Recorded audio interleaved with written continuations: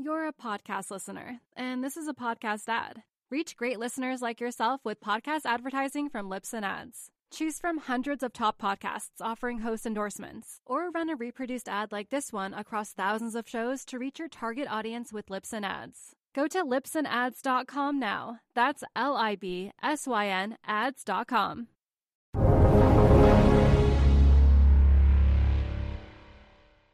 Hi, everyone. Welcome to the Real Vision Daily Briefing. It's Friday, April 1st, 2022. I'm Maggie Lake here with Raoul Pal, co-founder and CEO of Real Vision. And it's not an April Fool's joke. He's really here with us. Hi, Raoul. Great to see you, Maggie. It's great to see you, too. And I'm so glad that we get a chance to talk today because we're going to be together in California next week for Real Vision's macro experience, where we're getting together all the all-star guests and friends of show and your heavy hitter friends to really try to sort of suss out what's going on. And I think it's a perfect time because we just wrapped the first quarter and you could just see in the market action today, there's really nothing going on. Everything's kind of flat and sideways because it feels like people are weighing some really big questions. What's happening with inflation? What does that mean for interest rates? Are we going into recession? So let's just kick off and talk to us about the thesis you're working off of. Where's your head right now?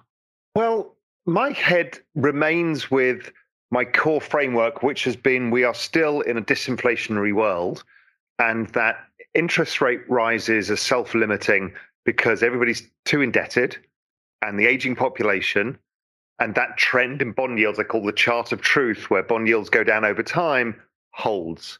That is currently the least popular view from most people. Everybody, and I've interviewed everybody that I know and really respect. You know, just did an interview with James Aitken, Gerard Minack, Kirill Sokolov. They've all changed their macro view. They're like, structurally, we think there's long-term inflation. And their view is, we think there's long-term inflation because of the amount of spending that will happen to transition to ESG, and there's not enough commodities to deal with that. Absolutely true. That supply chains are coming back to regionalized, so people need to build new factories. And I think that's true too. I still think that the demographic story is larger and that demand for commodities is driven by the economy itself. And so I know it's fiscal stimulus, but at the margin, if households spend less, then the price of commodities comes lower. I think overall, I still think commodities come lower than here. The big question for me, I think we're headed towards recession. Now, again, as ever, everyone's saying, well, this time it's different. The forward part of the twos curve doesn't suggest interest rate cuts. The 3-month, 10-year is not inverted. You know, there's always but this time. I generally look at all the forward-looking indicators that I've been using for the last 20 years. Most of them are weakening, showing weakening growth. I don't have many things that give me a recession yet. So it kind of feels like 2006, where the yield curve remained inverted for a period of time before the actual bad news comes. And it's interesting because today you saw a robust jobs number, right? Over 400,000. You've got the unemployment rate. You do have things that are indicating that the economy looks strong, but they are a bit rear view mirror, right? So what are you seeing? Right. What are you seeing that, or what leads you to believe that we are going to go into, or at least growth is going to weaken substantially if it's not an outright recession? Is it just the natural course of the economy? Has it been happening already, or is it because of the Federal Reserve? No, it's happened because of commodity prices. What we've had is a massive tightening of monetary conditions because wages have gone up 5% and inflation's gone up 7.5%. So what you've done is destroyed demand by 2.5%. So that basically, if the trend rate of growth is 2.5%, you've just gone to zero. So I see that in inventories to new orders in ISM. That relationship suggests that the economy is headed to pretty close to recession. I look at shipping, freight, all of these indicators, the year-on-year rate of change, they've all gone to recessionary levels. So something's going on. Consumer sentiment, the University of Michigan's consumer sentiment indicator is recession levels. It's consistent with the yield curve. Small business optimism, falling, not yet at recession levels. ISM new orders, falling, not yet at recession levels. The ECRI year-on-year survey, the Economic Research Cycles Institute, that is, again, pretty low, near zero. So there's a lot of indicators that are like, listen, ISM is likely to get down to between 52 and 50 between June and July, something like that. Usually the Fed stops when that happens. Yeah. Well, but everything we hear from the Fed right now, they are very hawkish. I mean, they obviously they're catching up, but 50 basis points, that's even the ones before that sounded dovish. Yeah. So certainly they're going to try in the beginning, but you don't think they'll get nearly as far along as they'd like to? I don't think so, because I think demand has been destroyed already. And, mortgage rates have gone up a lot. We're seeing housing market cooling down. So all the things you'd expect to see are happening. So, I think the moment, oil's has been coming off, and it's still kind of a bit sideways-ish, but if it breaks much lower than, let's say, 95, it could go back down to 80, and that takes a lot of pressure off. Wheat as well. I did the work on the stocks-to-use ratio of wheat, excluding China's massive stock of wheat. It's still pretty high. It's as high as it's been in the last 20 years. So as long as we don't have a terrible harvest in wheat, we're not going to run out of food. So I think that the market might have over-extrapolated the trend. And I think that if the ISM comes down to somewhere close to 50 by the summer, the Fed might have done another 50 basis points or 75 basis points, but they're going to say, well, let's just watch and wait and see. Now, we saw this playbook in 2016. The Fed were like, yeah, we're going to raise rates 4 times this year. They raised once and then didn't do anything for over a year. So let's wait and see. I think because the yield curve is later in the cycle, unlike 2016, I don't think they come back again and start raising. If they stop, they stop. You said you're maybe the contrarian on this now, and you've been talking to your friends, and they've been making on Real Vision really compelling arguments. And some of them have given up views they've held with you for something like 20 years, right? And I just listened to the Gerard interview, actually, and it was so good. And I want to run a clip from that right at the top, because I think he's really speaking to this sort of debate that's going on in the market, because he talked about why he's changed his view and why he thinks the market has it wrong about rates. Let's have a listen to that. As we came out of the GFC, the market was saying, you know what, the long run real Fed fund rate can be 2 to 2.5% positive. And that was what they were also pricing prior to the GFC. So no change. Despite the depth of the downturn, we were going to go back to a world where ultimately the neutral rate of interest was over 2% real, and we would have positive real rates on average through the cycle.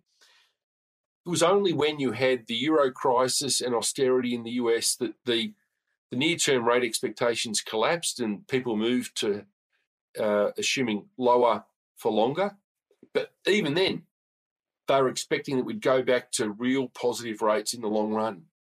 Last 2 years, that real long run Fed expectation has turned negative. So we have markets now that are no longer pricing lower for longer, they're pricing lower forever.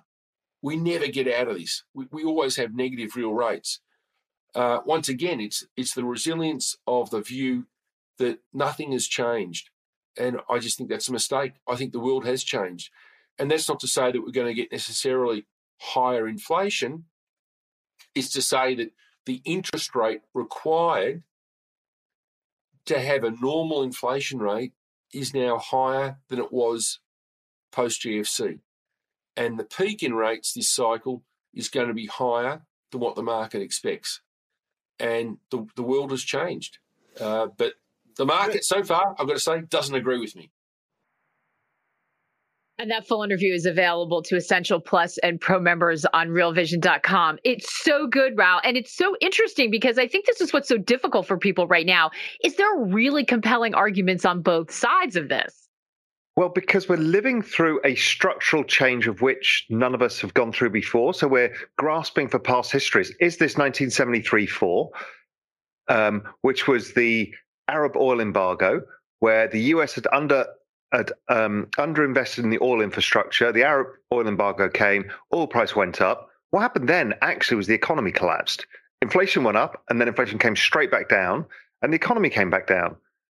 Now, that's kind of what I think is happening now. It also could be the 1940s and 50s all over again, where you had massive fiscal stimulus. Inflation spiked after World War II because there wasn't enough supply. It settled down, and what you got was a period of extended growth. Inflation was okay, and bond yields remained low, and equity returns were really good. Most people are expecting something much more dramatic, which is that inflation stays much higher. I don't know what that means, whether they're talking about 3%, 4%, or, I would suggest that CPI stays between the 2 and 3% kind of, 1 and 3% area. So in that, maybe bond yields trade sideways, but I don't see they breaking out from 3%, which would be a new cycle high that we've not seen before, because that's not happened in 35 years. So we'll wait and see. I mean, it's a big picture change. I mean, the Russian situation is like the Arab oil embargo. So we've seen that before. But then this massive shift to ESG, which is a huge kind of global stimulus where the ECB needs to retool Europe needs to retool its entire economy.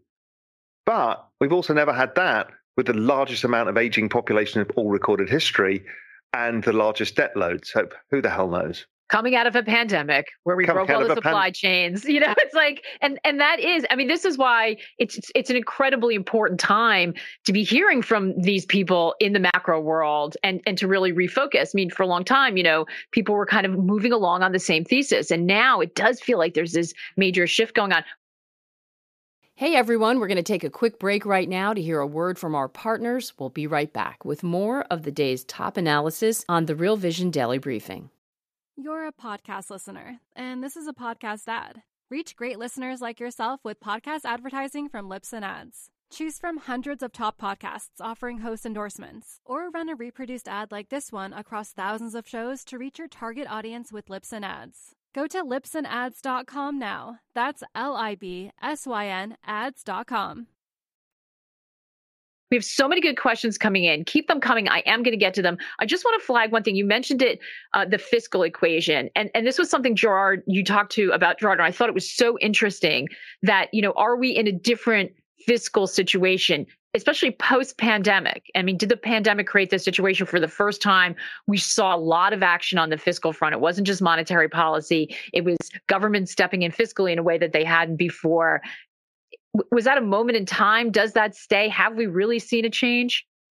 I think we have. I think if you assume that, and again, we don't know this even, let's assume monetary policy basically oscillates around zero globally, well, then the only tool left really is fiscal stimulus and using the central bank balance sheet in times of stress to bolster it.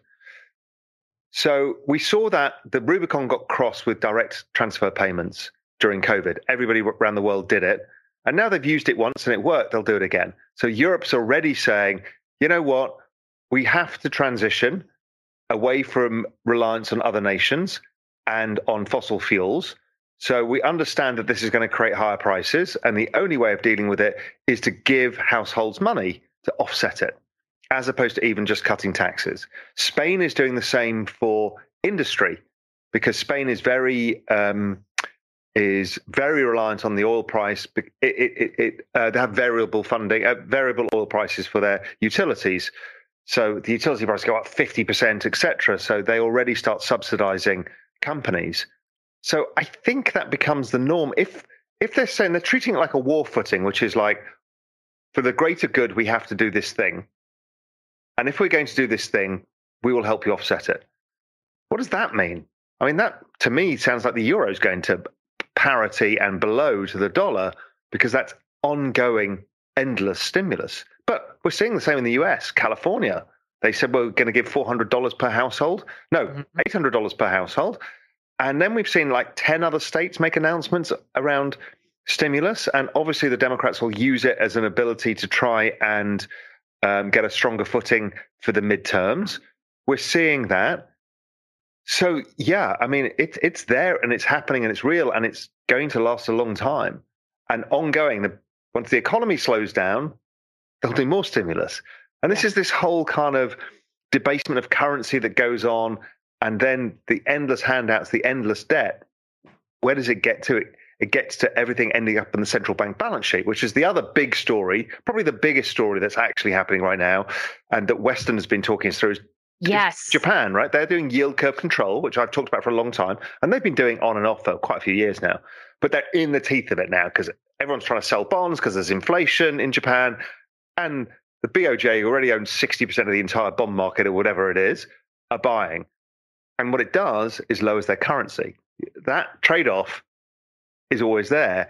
And so the Japanese, which is the largest savings pool on earth, then goes to the US bond market and stops bond yields going up in the US, or it goes into US stocks. There's this whole world that's going on, and it's all around this issue of too much debt, interest rates can't rise enough, you still need to stimulate, too many old people in the workforce. It's a really big macro picture. It is, and then shocks on top of it, though, now to sort of sift through. So then you don't know what the underlying trend is, right? So you get this massive 2-month recession, massive rebound. So we don't know what the trend of any of this is. We don't know what the actual trend of inflation is. What is structural? What is just driven by the parts of this supply chain disruption? How much is the relocating of supply chains back to the US, back to Europe, actually affecting prices? And the answer is, and has to be, we don't know. So anybody to say, definitely everything has changed, or me saying, definitely it's sticking with my framework, they're lying. We don't know. Yeah, which is why it's so important to sort of really dig in and hear all these different points of view. And I think we're all listening to these conversations and saying, yes, I agree with that. I see that. Not sure about that. I mean, that it's really critical. And if you don't get these right, this is going to affect all of the investments. Let's get to a question from Andrew Bayless. Well, hold on one sec, Maggie. The hard question is when I ask everybody, okay, how do you allocate money here? And that's where, well, what do you do? Short the bond market? Well, it's already pricing in 7.5 hikes. Do you want to buy commodities here? No, because it's priced in a lot. What do you want to do with the equity market? It already went down 30% and then rebound. It's really difficult to know what to do. And seasoned professionals are going, I don't really know. Gold didn't do anything. It was supposed to be the great recession, great inflation thing. Well, that failed. It's been fascinating. Cryptocurrencies are still trading, well, at least Bitcoin still seem to be trading as a risk asset. Yeah. So what the only sense I can make of it is NASDAQ and crypto bottomed roughly similar times. That's because they're expecting slower growth. And so that for now seems like a good allocation. The dollar seems that it should go higher, but it's really hard to allocate assets in this. Can you remember, Raoul, another time? Because I've heard you say, I don't know what the trade is. And people being honest are saying that, or I'm in cash because I don't know. I'm just not sure yet. Even if I think I've got a thesis, I'm not sure if the timing's right. Can you remember another time when it felt like that? There were times when macro doesn't matter. There's like 2013, 14, 15, it was boring as hell. And then you don't really know what the trade is because it's just owning equities and it's just, there's nothing. And then there's trades like this when everything in macro is moving. No, I can't remember a time, yes, what I've done is obviously crypto, and I put out a trade recommendation in Global Macro Investor based around my exponential age tech themes, because I don't believe the story that inflation is exploding further and rates will go higher. So I think the economy slows down and those things do well. But no, this is difficult. This is a really, really, really difficult market. Yeah, I can't remember either. And I think part of it is because we may be undergoing these shifts, but then we've had these war in the middle of Europe. Who could have possibly seen that? You've had these extraordinary events happen on top of it, and that's really, really made it so difficult. Okay, let's get to a question from Andrew. When do you see the 2 or 3 year Treasury rate peaking, and at what level? Trying to buy some interest income for Granny. Thanks for all you do. I'm going to use the 2 year. I'm now looking at my Bloomberg, and I'll give you my answer in a sec. I think generally rates top out somewhere, below 3%. So take 3%, that was the top of the last cycle. If it goes through that, something has changed. Same with the 10 year, same with everything. So, but there's a lot priced in here. This is the fastest rate of increase in rates in all history in terms of percentage terms. Now, we're coming from low numbers, so it looks crazy high, but my God, we price this in fast. This is like 1994's bond collapse. And that's the other thing. Things are happening at, so the speed of change and the degree of moves we're seeing also is I think adding to this, we feeling. We had a 7 standard deviation event in dollar yen last week. Or this week. These things, these are huge moves. And yet we still don't know what it means. So we're kind of looking at the train crash and we don't know what it's all about. Yes, just horrified faces trying to figure it out. Gary R. from The Exchange asks, households have added 64.7% debt since 2010. How sensitive is consumer spending to increased debt service costs? And what are the most at-risk sectors or assets that no one's recognizing? See, household debt service costs are pretty low because interest rates have been very low. It depends when they refinance and where they refinanced. So I don't know, but it's like this fixed cost that sits over you. So if your real income has gone down, then you don't have as much money to spend. And we've seen discretionary spending kind of falling apart in many places. I know restaurants have seen a big slowdown now already. In terms of the debt, why worry about the debt? The Federal Reserve will never allow any of this to go bust. It's a sad truth. They've bought corporate bonds in the past. They've underwritten households with government checks in the past. They obviously buy the bond market. So what's going to go wrong? This is the crazy situation we're in, is you debase the currency and never allow the debtors to go bust. So you penalize everybody because everybody took on too much debt. It's crazy. Yeah. And again, we always go back to Japan too, different kinds of debt, but they've never let the banking sector go, right? They've never let any of it fail, and nobody went bust. Yeah. Nobody went bust. Yeah. Which is why a lot of people think we're all headed there. Although now we see a little bit of a divergence. So we have Johnny K asking from the RV site, what factors would lead you to change your thesis on the exponential age? On the exponential age of the rise of technology, zero. Nothing will stop that unless we go back to the dark ages because we've had a nuclear war. But, the rise of technology in the exponential age is all of these technologies all coming together all at the same time. Now, if those things get adopted on this exponential trend, which is a logarithmic curve, then what you find is that even if you wait for a couple of years, that correction catches up with the log trend. So things become undervalued really fast. People don't really understand that. These are not cyclical plays like commodities that go up and down in big waves. These things just go up because you've got technological adoption. So nothing stops that.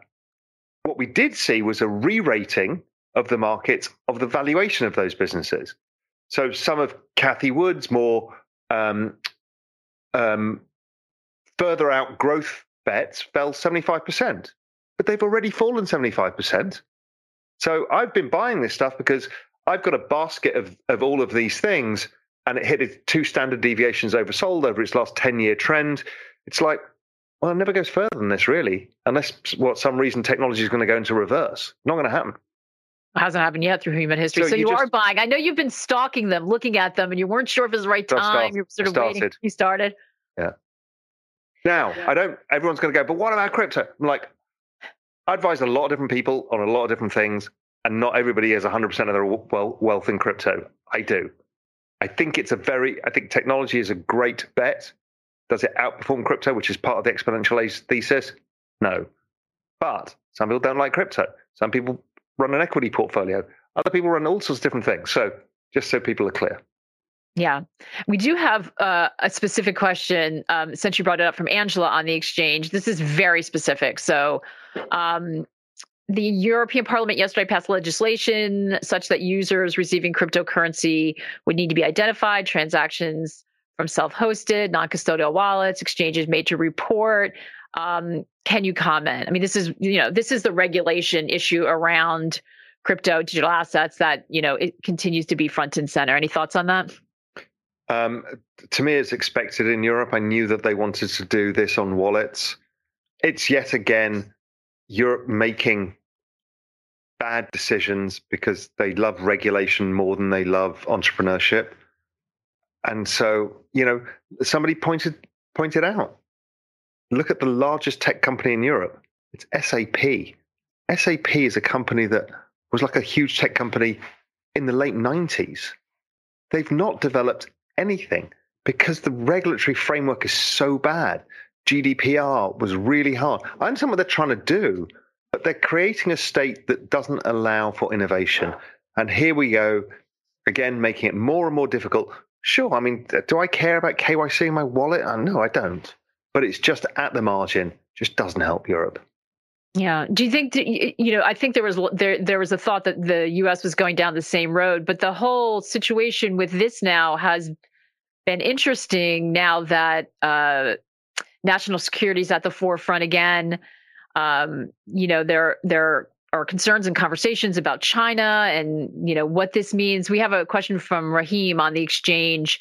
I'll shorten it because it's quite long, but do you think the chessmate move would be for the U.S. and democratic nations to transition to Bitcoin along with the U.S. dollar as a kind of counter to the possibility that China and maybe some others, look at what's happened with the dollar and accelerate their plans for digital currencies? No, I mean, we know the world's bifurcating.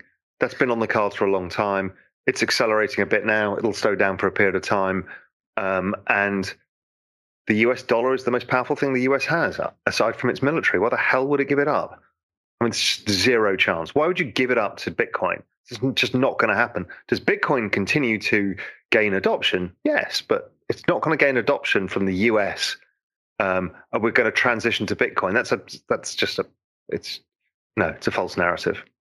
Do you think they'll maybe change their stance on regulation if the conversation around it moves away from consumer protection and more to national security, which seems to have been gaining some traction right now? Again, I don't see how that helps national security, Bitcoin. I can understand why it helps sovereign individual security, because, the seizing of assets. I mean, what happened? These Russian oligarchs, they've taken all of their assets without due process. This is not good. Yeah. This is not good. Normally, in Western democratic nations, you would be taking them to court. You would be prosecuting them under certain things. But we're making everybody guilty until proven innocent. And what is the due process to get the assets back? That scares people. It scares people a lot. It scares people what happened in Canada. These things are an abuse of power. And again, they might be right. The truckers in Canada might have been in the wrong. They were really disrupting people in downtown. Not saying the oligarchs are good people, but Western democratic nations have a rule of law. So anyway, for individuals, it makes sense because self-sovereignty over your own money seems like it's becoming a more important issue. It certainly does. Mark, two questions from on this issue, both from Johnny and from Mark on the RV site. Can you comment around the yen? We mentioned that Weston has been all over this. We covered it yesterday in the daily briefing, or Wednesday, I guess it was, when I was on. We had him on to do a whole thing, because it was a story that not a lot of people were paying attention to. What's your thought? I think we saw you posting about something big's going on in Forex. trying to work out what it means. What are your thoughts about what's happening? Dollar yen is breaking out of a 20-year basing pattern. It had been a very non-volatile currency. And this is the largest savings nation in the world with the highest debts in the world and the oldest population in the world. And suddenly you get a 7 standard deviation move in this currency because they're printing more money into an inflationary episode, which is what yield curve control is. And it hasn't confirmed the bigger breakout, which would be 125. But whether that goes through now or goes through in 9 months' time, whatever, there's something going on. And the same is going on with the euro, the 30-year trend in the euro. I understand the euro wasn't around 30 years ago. Bloomberg and many others extrapolated back with the basket. That whole trend is around 110, which is why we've been fighting with that level. If it breaks there, I mean, the euro can go to 80 cents. So there's something about these highly indebted nations with zero interest rates that can't raise interest rates and seeing inflation that is causing the currencies to collapse. A strong dollar is not good for the world. It's a wrecking ball as well because it blows up emerging markets. What happens to the RMB? I don't know. Does the Japanese money pile into the European and US bond market because the currency's weak? Probably. Does that stop yields rising in the US? Possibly. These are really big things, and it's not clear yet, which is why I say, and I said in the tweet, and again, you hear me say this a lot, I don't know, but just watch it because these kind of things blow up things. Yeah, exactly. And this is, and certainly when it comes to the Bank of Japan, as we were talking about with Weston, this is something people weren't watching, right? Because they've been following the same policy forever and ever and ever. And it was sort of like, you didn't have to keep your eye on that. And with everything else that was going on, this is where that comes from. When you see an area that people weren't paying close enough attention to, something major happens. And then the ripple effects from that. I mean, we're talking about the Bank of Japan's tentacles are everywhere. So, I mean, what appears to be going on is the BOJ forever have been trying to generate inflation. And now because of the supply chain issue and what's happening with Russia, they're going to meet their inflation target. Right? And nobody knows what to do. Is this, and this is the argument all the economists are having, is this structural inflation coming or is this a cyclical phenomena? And nobody knows what to do. So the BOJ has to sit there and buy all the bonds and just hope that it figures itself out. Because the other problem is if they realize it's structural, they're going to have to move yield curve control away from 25 basis points and put it to 100 basis points. That's a complete implosion of Japan as well. So, I mean, yeah, these are big, big, big macro things. We have a question from Hef, a bit of a departure. Are you still bullish on carbon credits, KRBN? Yeah. I mean, Europe is made it doubly clear and double down on that bet again, that it is transitioning to green energy. And they will pay the price in terms of, there's a huge amount of natural resources that will be required. Arguably, there aren't enough. So there's going to be price wars over this stuff. And the ECB have basically said, we have to work together with the government and make this happen. And we'll help people out with the cost differences. And the carbon thing is a core part of their strategy, and it's been working. I know a lot of people question that, right? When we saw what's happening with oil and, that it completely erased the ESG narrative because now we could see that the world's relying on it. But we're not talking about today. We're talking about our tomorrows. Now, we've got to get from here to there.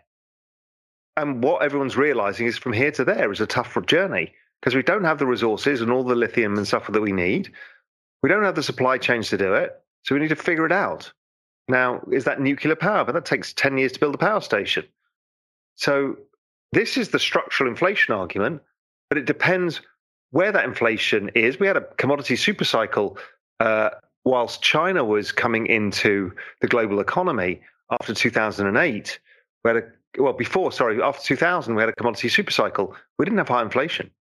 So it just depends. Nothing is written here. Yeah.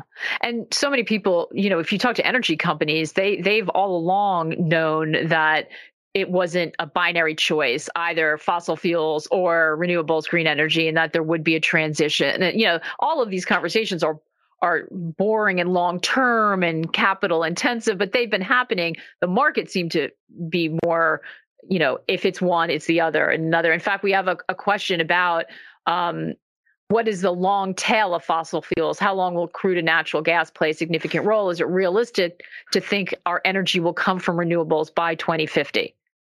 That's from Ross on the RV site. The answer is, again, I don't know. We're going to try and get there, and we will go down that journey, and we will see how far we get. My guess is technology continues to accelerate, and it makes what seems impossible today possible tomorrow.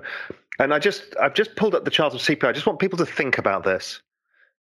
So in the period of just after 2000 recession, China came full into the global economy after the WTO agreement. This was an entrance of 1.2 billion people who were building roads, cities, bridges, airports, tunnels, everything. It was the largest consumption of technology, of commodities the world had ever seen. It was a huge commodity bull market. The average rate of inflation from 2000 to 2008 was 3%. If that's what we're fearing, and while everybody's screaming about inflation has changed, if it's 3% and bond yields are at today, call them 250, so we got negative 0.5%. Real yields in a very indebted world, that doesn't sound too crazy to me. So again, there's so much uncertainty. People extrapolate, go ...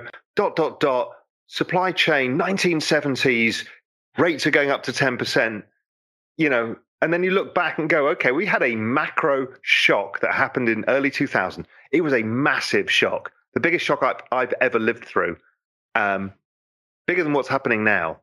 And inflation averaged at 3%, maybe just a little bit less. We have a great question from Johnny. What are your major takeaways from the Raoul the Journeyman series? That's such a good question because those conversations have been so interesting. The biggest takeaway right now is all of my friends have changed their minds. And I really respect these people. So I'm not like, it's just the usual old inflationists who want to buy gold answer to every question. These are people are very, very thoughtful, and I really respect, have changed their view. Some haven't, but a lot of them have. So that's the takeaway. And all of them are still open to the idea that we don't know. Everyone's saying, I think the balance of probabilities has changed, but this is the most uncertain time any of us have ever had to work through. So when you have those conversations with them, do you go back and kind of retest what you think? Does it make you shift a little bit as you're hearing these really compelling arguments of why they've thrown in the towel and they've changed their mind? That's all of our job. Yeah. You always have to be reassessing your probabilities on the information that comes to hand. And there's some really powerful arguments, and I get them. I don't think the balance of probabilities is yet in favor of that. I still think it's probably 60-40 in favor of a continuation roughly of the same, but maybe with bond yields peaking at 3% and getting back down to 1%, that kind of range. But we'll see. And those guys, all of them said, yeah, you could still be right too. But we kind of think it's the other way around. So it's, virtually nobody is saying it's an 80% chance that it's this scenario. And anybody who says that is a snake oil salesman. Yeah.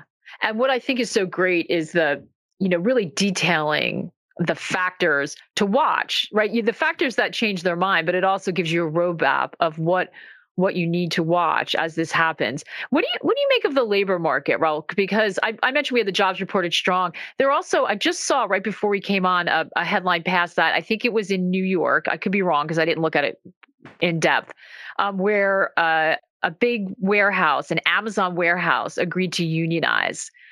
So you sort of, some people talking about finally labor getting some wage growth, although not keeping up with inflation, finally getting some muscle because labor markets are so tight here in the U.S. But then on the other hand, I'm checking myself out of the supermarket more and more, because they can't get anyone to work at the grocery rise of the clerk, robots which I'm terrible at, by the way. If you're behind me, I apologize. I completely suck at it because I just do something wrong every time. But the rise of the robots is coming, and it's unstoppable. I mean, Amazon has stores that you walk in and walk out, and you never even speak to a single human being. There is no way we're going to rebuild factories in the United States without robots. So there are no jobs coming back, apart from maybe the construction workers who do it, and those will get replaced over time by robots too. Artificial intelligence replaces people at a higher and higher level up the food chain, faster and faster. The employment rate right now, employment lags the economy, always does. So it's always the last shoe to drop. Inflation lags the economy. Both of those two are the most lagging of all the indicators. And once you get an employment rate down to 3.6%, you've pretty much followed a recession every time. So there's something we still don't know within all of this, but I do think that there is a temporary period where Labour has a chance to get some wage rises back before they get replaced. Yeah, it's a terrifying world. It is, especially when you look at that, and that is when you're talking about the exponential age. You just have to look around everywhere, and you see it happening. And that has massive implications. We used to do this, Maggie, with 5 cameramen, 3 producers, sound people with clapperboards, right? Yeah. It's now on a Zoom. This is hugely deflationary. It's hugely, and we haven't even started. Yeah. And when you're looking at those things, some things I think have more weight than others. And when you're looking at that certainly has to be one of them. So, I just as an amusing anecdote, I did and we shouldn't speak badly of them, but I did a Bloomberg interview, and it was a panel show. It was hilarious. So we were filming over Zoom, but because it's old television, they couldn't let us do a Zoom. They had to have a host in a studio with these huge panels up. It was really expensive. There must have been 20 people in the studio orchestrating. They were then sending crews to every single person. I had to hire an entire crew and a studio in Cayman. In the end, I probably spoke for 7 minutes. Yeah. It was like, this is insanity. That's the old world, and what we've got to is this world. Yeah. And it gets even easier. So it just shows how deflationary all of this technology is. Yeah. But deflationary, we're talking about macro. The upside is we get to spend a lot more time talking about the topics, because somebody who used to live in that world used to be so frustrating that, you have someone like you in the studio, you get 7 minutes, you barely get to, dig in on the important topics. And it costs $100,000 for that 15-minute segment. Yeah. So it's crazy. Yeah. Yeah. More efficient, more informative, but if you look back in what the studio used to be and think about all of those people who were there versus now you're in front of your computer. Yeah, we got Brian here, and Nick's probably here as well. Brian and Nick worth 10 people, it must be said. Exactly. They're like rock stars. And there are pitfalls to doing it yourself, as they will attest when my mic wasn't working earlier today, but we won't get into that. So now we know the two things. I'm not a good sound technician, and I'm really bad at bagging my own groceries, but we will persevere. We're going to take another quick break to hear a word from our partners. We'll be right back with more of the day's top analysis on the Real Vision Daily Briefing. You're a podcast listener, and this is a podcast ad. Reach great listeners like yourself with podcast advertising from Libsyn Ads. Choose from hundreds of top podcasts offering host endorsements, or run a reproduced ad like this one across thousands of shows to reach your target audience with Libsyn Ads. Go to libsynads.com now. That's LIBSYN ads.com. David is asking what asset classes are best to be in and what percentage in equities. With the caveat, David, of course, everybody's needs are different. Your risk profile is different when you need the money, your age, all of that, which, we'll just put that disclaimer out there to begin with. But I think it's really, what do you do right now? Where can you find safety, maybe? Depends which side of the fence you come from, right? So if you think that growth is slowing and inflation will slow, you want to own equities and you want to own crypto, and you're fine. if you think that there's secular stagnation and that's not going to change, then you don't want to own equities. But then what do you own? I mean, gold's gone nowhere. So that's normally what the people who believe in secular stagnation begin, well, you need to own gold. Well, it hasn't really worked. It's up 5% this year. It's kind of offset equities, I guess, which are down 5% now. But it's not been easy. And commodities, the answer is I don't know. So I'll tell you what I'm doing. And I'm at a personal level, haven't changed anything. I'm still 100% crypto because I think that's the biggest secular trend of all time. On a global macro investor level, I am long dollars.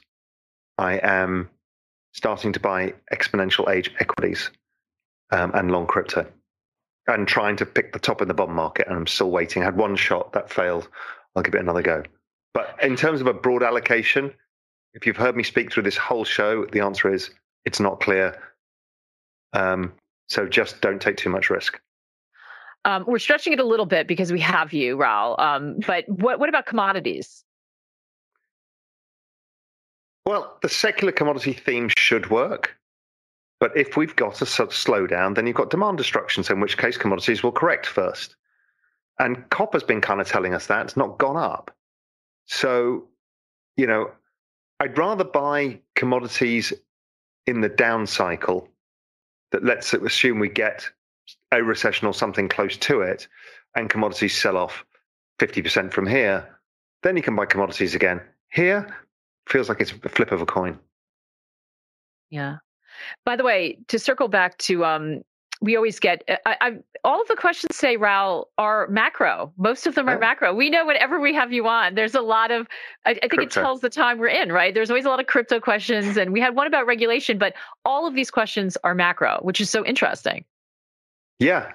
And you can tell macro is interesting because I've got a ton of interviews coming out on Real Vision all the time on macro because it's time to focus.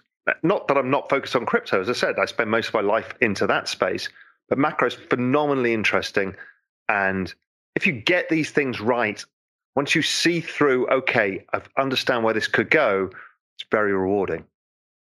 It is. And for those, by the way, we have a ton on crypto. You have been having a huge amount of conversations about macro, but so worth checking out if you're trying to understand why so many people are bullish on that space, on the larger digital asset space.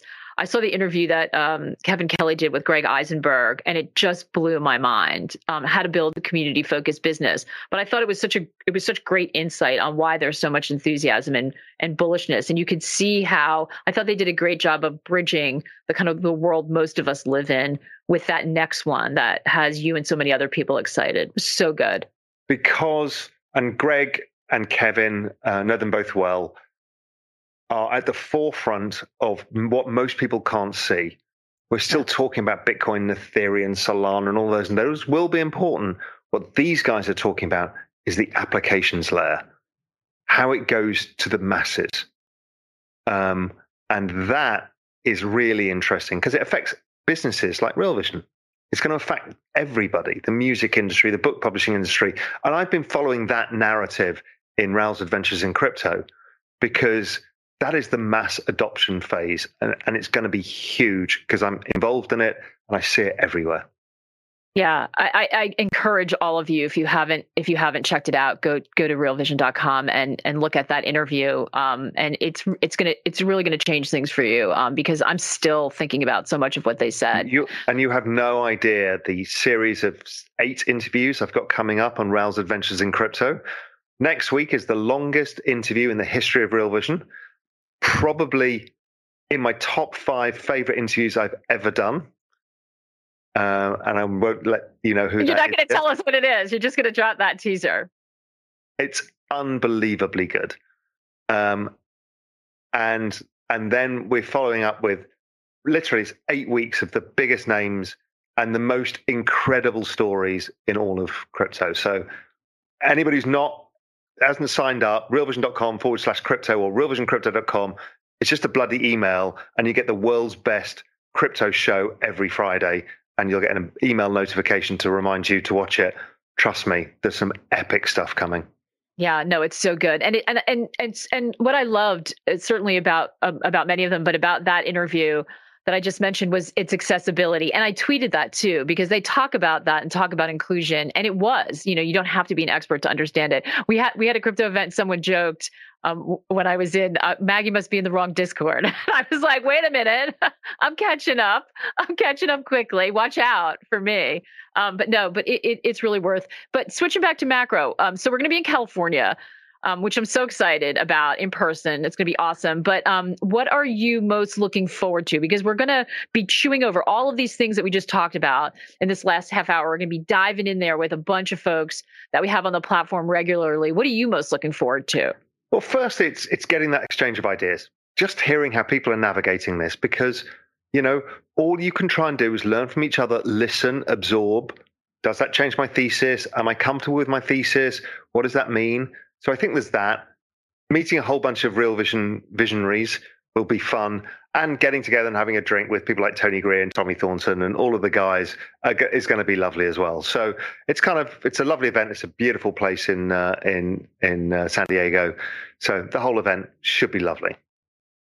I think it'll be great, and a lot of great content coming out of it, which we're going to be doing the daily briefing there live, which will be fantastic. And for those of you who can't make it, did get tickets, we still want you to participate, and you can get virtual tickets. And we're offering some specials to make sure as many people as possible can participate. So to find out. I mean, it's so important right now to just get in as much information. And an event like this, that's what it's there for. Exactly, because people are trying to make, we heard someone joke about getting some income for granny, but people very seriously are trying to protect their capital, or they're trying to figure out how to navigate. Nobody wants to lose their shirt, and it's really hard. We all need help to try to figure out how to protect our money, how to grow our money, because we still have to, save for the future. So I also think it's just really critical that we educate ourselves and follow along so we can make decisions. You can't, it doesn't seem like the kind of time right now, Raul, where people can just sort of say, I'm going to just put my money there and leave it and not pay attention because, it's just going to go up straight. It doesn't feel like we're in that kind of period anymore. No. All right, guys, we got to let Raul get to his weekend. But thank you all for joining us. Raul, great to see you. Can't wait to see you next week. And for information on those virtual tickets, go to realvision.com/macro experience, and you can find out everything you need. Have a great weekend, everyone. Take care and good luck out there. Yeah, have a great weekend, Maggie, and to everybody else. Have a good one.